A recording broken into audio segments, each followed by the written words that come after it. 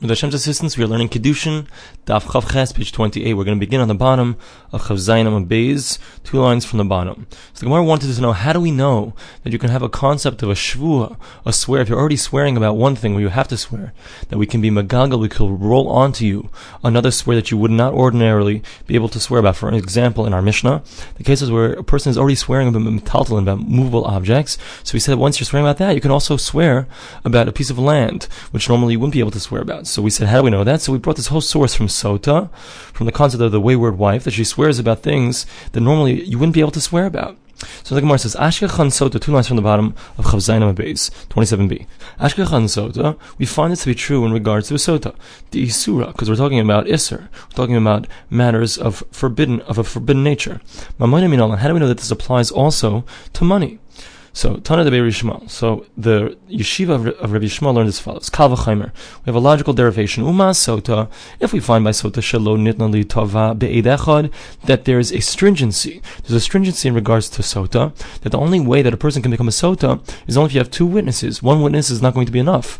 Megalgala, nevertheless, we have a leniency by the more stringent thing. We have this leniency that we roll on a swear that we don't otherwise make. Mammon, in regards to money matters, shenitan li tova be'ed echad, where it's more lenient, all you need is 1 witness, that's enough. So certainly you should have the leniency of being able to roll on another swear. Now, the Gemara says, Ashkechan bevadai, safek min olam. The Gemara asks, where are we learning to? We're learning out to Mammon. And we find, whenever we find a swear in regards to money matters, so you're always swearing about something that's for sure. Meaning, for example, you have a case where a guy comes, Reuven says to Shimon, you owe me money. I am positive you owe me $100. And Shimon says, no, what are you talking about? I only owe you $50. So there it's a case of Vadai. It's for sure that Reuven is claiming that Shimon owes him the money, and he knows for sure that he owes him the money, and he has to swear. So now when we roll upon him another swear, all perhaps that we can roll upon him is something similar to that, a similar type of swear, which is Vadai, which is a certain type of swear. Who says that we can even do it? Who says that we can even roll onto him a swear which is going to be a doubt? Minalan, Tanya, we learned that in the Brisa. Rabbi Shimon ben Yochai says, Nemar shvua b'chutz, v'nemar shvua b'fnim. So we have a swear that said outside of the temple, and we have a swear that said inside of the temple. Just like we find in regards to the swear that was said inside of the temple, meaning the sota, the swear of the sota, so we made a doubt, just the same as if it was certain, meaning by a sota there's a swear that happens even though we don't know for sure that she has done this act. It doesn't matter, nevertheless we make her swear. So too outside, the swear that's being done outside, if we have a doubt, so it's also going to be made as if it was certain, and therefore we're going to make him swear, even in a case of uncertainty. I think it's important to point out right here that there's 2 different limudim, there are 2 different ways that we're learning here. The first way we said was through a kal v'chaimer, which was a logical derivation. The second way that we said was a mematzinu, that we find that we can make a similarity. If we find something is true over here in one mitzvah, we can also say that it's true in a different mitzvah. And the reason that we need both of them is because the first limud, the first kal v'chomer, that logical derivation, all it teaches us is that the first type, the initial type of swear that we're making, we can extend it to other types of a similar nature. For example, in regards so it's always a suffix, it's always a doubt. So we can extend it to other cases of doubt and say that the original swear that you're making, we can extend it elsewhere to a similar type. So we learn out as well to Mammon. The initial case by Mammon is usually, or perhaps always, going to be a case of Vadai, of certainty, that he's swearing about something that's certain.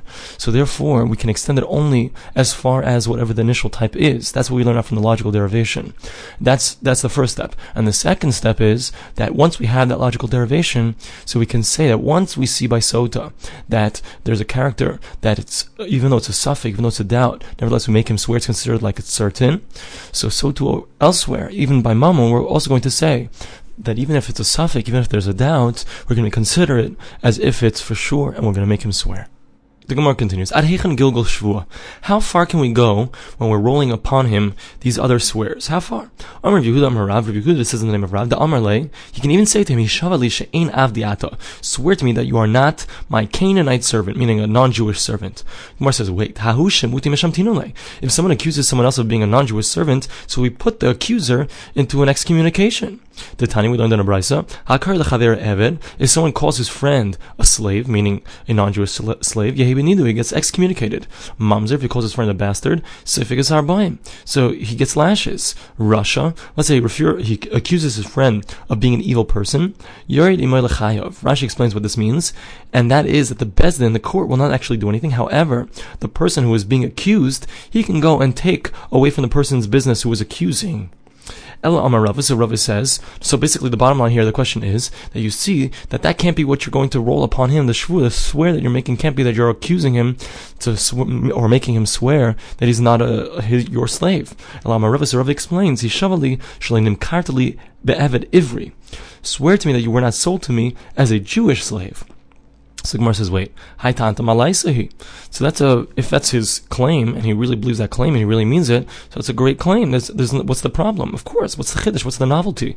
But mine is like Abe. You, if you're my slave and you're not working for me, so you're my value. You're my money, and you're not working for me.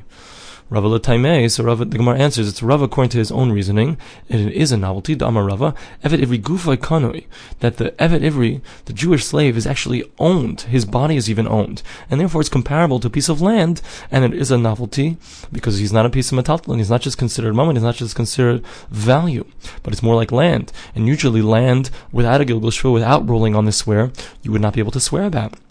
The Gemara says, "Ihachi hainu karka." So the Gemara says, if so, it's exactly the same as land. And we already said in the Mishnah that you can roll on even to land. You can even make him swear about land once you're making him swear about something that's a movable object. So what's the chiddush? What's the novelty? Mahu detema. You might have thought karkahu da'avdi inshi demizavni betzina. So when do we make him swear about something? When can we roll on the swear? We're talking about a piece of land, because people ordinarily they sell their piece of land in private. And if it would be true that it had been sold, no one would know about it. The rumor would not spread, and therefore we can make him swear.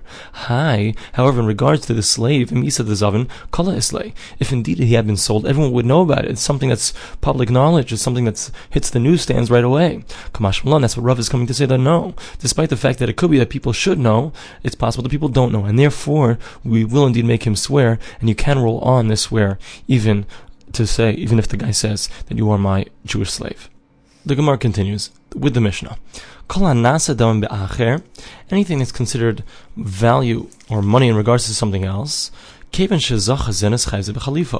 once you give it over as a barter, so then the other person, so as soon as you give the money, the giver has now acquired the item that's supposed to be given to him as well. What this means is like this. So in the Havamina, the Gemara, she explains that at this point we're believing that this is talking about money. And you're not talking about where you're using the money to actually buy it, mikoach money, using the kinyan, using the acquiring power of money, but rather through bartering. What happens when you're doing bartering is that despite the fact when you're buying with money, so you don't create a kinyan right away, like we mentioned earlier, nevertheless over here, the kinyan occurs right away. As soon as you give over the money, so it creates a schayvu, it's an obligation on the person who is giving the object, and therefore as soon as the money is received, so the object becomes the other person's, the buyer's. Ketzad, what's the case of bartering? Hichlif shor bepara, if you switched an ox for a cow, or chamor b'shor, or a mule for an ox, as soon as one of them acquires the animal, so the other one now becomes the owner of the other thing. Chalipin mai nihu. What are we talking about in the Mishnah when we talk about chalipin? Matbeya.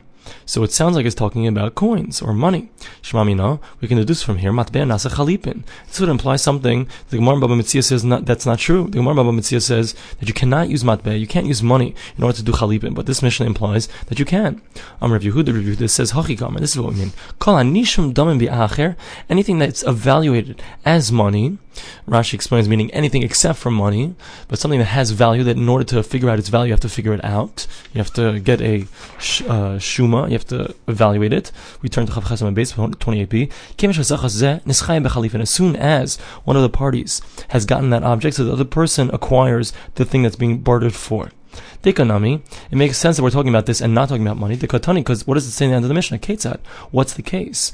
Hichlef shor b'para. If you switched an ox for a cow, a chamor b'shor, or a mule for an ox, Shmami, no, it's a good proof that that's the case. This that we thought originally the matabeya nasa chalipin, that we're talking about money. And that's the case in the Mishnah. My ketzad. What did we think that the words ketzad meant? The Gemara answered, this is what we meant. Perus nami adi chalipin. That this is a separate section of the Mishnah. We're saying, first of all, we say that you can do chalipin with money. And second of all, what we're saying is that you can also do it with something besides, for something similar to a shoe. The classic example of chalipin is with a shoe. That's what we have in the pasuk, in the verse by Boaz and Rus. So that's the classic example, but who says that you can do it with something else? So the Mishnah is coming to say that even something that's not a shoe, not like a shoe, it's not a vessel, it's perus, it's something else. So that also does chalipin ketzad. What's the case? Hichliv basar shor bepara. Let's say you switched, you did a barter with meat of an ox, and you traded that for a cow. Or basar chamor b'shor. Or for example, you're bartering the meat of a mule for a ox. So once you switched it, once one person has gotten one of the items, so then the other person immediately acquires the other item. The Gemara says that's good according to Rav Sheshes, the Amar Peres Adi Chalipin. Then indeed you can do Chalipin with something besides for something that's similar to a shoe. El Rav Nachman, Amar Peres Le'Adi Chalipin, according to Rav Nachman, who says that you can't, Ma'ikal Meimer, how are we going to explain the Mishnah? And it's important to point out here, Rashi explains that this question is both before and after, meaning both in the Havamina, that we're talking about money, and in the Maskana, even after the Gemara's completed explanation, we still need to understand this, because according to Rav Nachman, so you can't have anything besides for a vessel to do Chalipin, so our Mishnah needs explanation. So the Gemara says, Hachik Amar, Yesh Lam Shen Chalipin, that there is a case of money that is similar to Chalipin, that's similar to bartering, that even though you're using money, and normally money, you cannot create a kinyan, you can't acquire something immediately, you have to wait until you actually do mashicha, till you actually do an act of moving it. Nevertheless, over here it's going to be immediate. Case, what's the case? Let's say you switched, you did a chalipin of sorts with the value of an ox for a cow, or the value of a mule for an ox. What's the case? So Rashi explains that Reuven is selling Shimon his ox. Now, Reuven sells it to him, so now Shimon owes Reuven $100. Now, instead of taking the $100, what Reuven does is he says to him, instead of giving me the $100, I want you to give me your cow, which is worth $100. And the $100 that you're going to pay me will be payment for your cow. So what happens in that case is immediately transfers into the possession of Reuven. My time. What's the reason? Meaning, why is it that this is working immediately? Usually we say that money does not work immediately. First of all, he holds like Rabbi Yechanan, who says that from the Torah, money has the ability to create an acquisition immediately, transfer into his possession immediately. So why do they say that normally that you shouldn't do that you can't do that, and only through Mashiach, only by moving it will it work? The problem is that if Reuven sells something to Shimon, and he hasn't yet taken it, so now if Reuven's house is burning down, he's not going to save the thing that he sold. Why? Because he doesn't care, he already gave it over to him, it already was acquired by the second guy. So that shouldn't happen. So we say is, until the actual item has been taken into his possession, it has not transferred into his possession. So now, Milsa de Shchiach goes to Barabanan. So only in a regular case did the rabbis say that only Mashiach works and money does not work. Milsa de Lo Shchiach, our case, which is an uncommon case, like goes to Barabanan. So the rabbis didn't say that money won't work. And in fact, this case will work and it will be like Mashiach. It'll be like Chalipin. Just like Chalipin works immediately, so to this case of buying with money will be similar to that and it will work immediately. Now the Gemara asks, Ula Reish Lakish, according to Reish Lakish, Tamar Mashiach Mefuresheth min Torah. Reish Lakish holds that the Torah explicitly states that the only way it works is through pulling it, and not with money. That if you want to do it with money, it doesn't work right away. So Hani Chayisavar like Rav Sheshes. So if he holds like Rav Sheshes, Damar Peres Adi Chalipin, that you can use fruits, meaning something besides for a vessel, to create Chalipin, so that we can explain the Mishnah as we explained the Mishnah, the first understanding of the Mishnah. Mataris Rav Sheshes. So we can explain it as we did. Eli Isar like Rav Nachman. But if he holds like Rav Nachman, Damar Peres Lo Adi Chalipin, if he holds like Rav Nachman, who says that you can only do it with a vessel similar to a shoe, matbea loikani, and you can't say that the Mishnah is talking about a case of coins, but my mukila. So how can he establish the Mishnah? The Mishnah doesn't make any sense. So it's clear that Rish Lakish holds like Rav Sheshes, and therefore he's going to explain the Mishnah as we explained it earlier, that the Mishnah is actually talking about not money, we're talking about something that has value, that has the value of money, so to speak, and therefore even though it's not a vessel, it's not similar to a shoe, since he holds like Rav Sheshes, therefore you can indeed use that for Chalipin. Now we'll begin the Mishnah. Rishus HaGavoya B'Kasef, when we're talking about transferring into the domain, to the possession of the temple, so it's enough to actually give money, it immediately transfers into the domain of the temple. Rishus HaHedyot B'Chazaka, however, in regards to a regular person, if you want to transfer into his domain, so he has to do Chazaka, and Rashi explains over here, this means Mashiach pulling it. If someone says he wants to give something to the temple, it's as if he's actually given it over. It's comparable to someone who gives it over to a regular person, meaning it's completely transferred just by stating that a person wants to give it over to the temple. Tan Rabbanan, we learned in a brisa. Keitzad Rishus HaGavoya B'Kasef. What's the case that the temple acquires it just by giving over the money? If let's say the treasurer of the temple gives over the money for an animal, even if the animal is on the other side of the world, so the temple has acquired it. However, in regards to a regular person, so even though he gave over money, until he actually physically takes the animal or takes whatever he's trying to acquire, the acquisition does not take place. What's the case where a person speaks and is considered given over, just like a person who's giving it over literally to his friend? When a person speaks, it's considered given over to the temple. If a person says this ox is a sacrifice, or this house is going to be donated to the temple, even if it's on the other side of the world, so it's been acquired by the temple. And however, in regards to a regular person like he has not acquired it until the top of 29a, till he actually pulls it and takes possession of it. We'll continue from here in the next daily daf.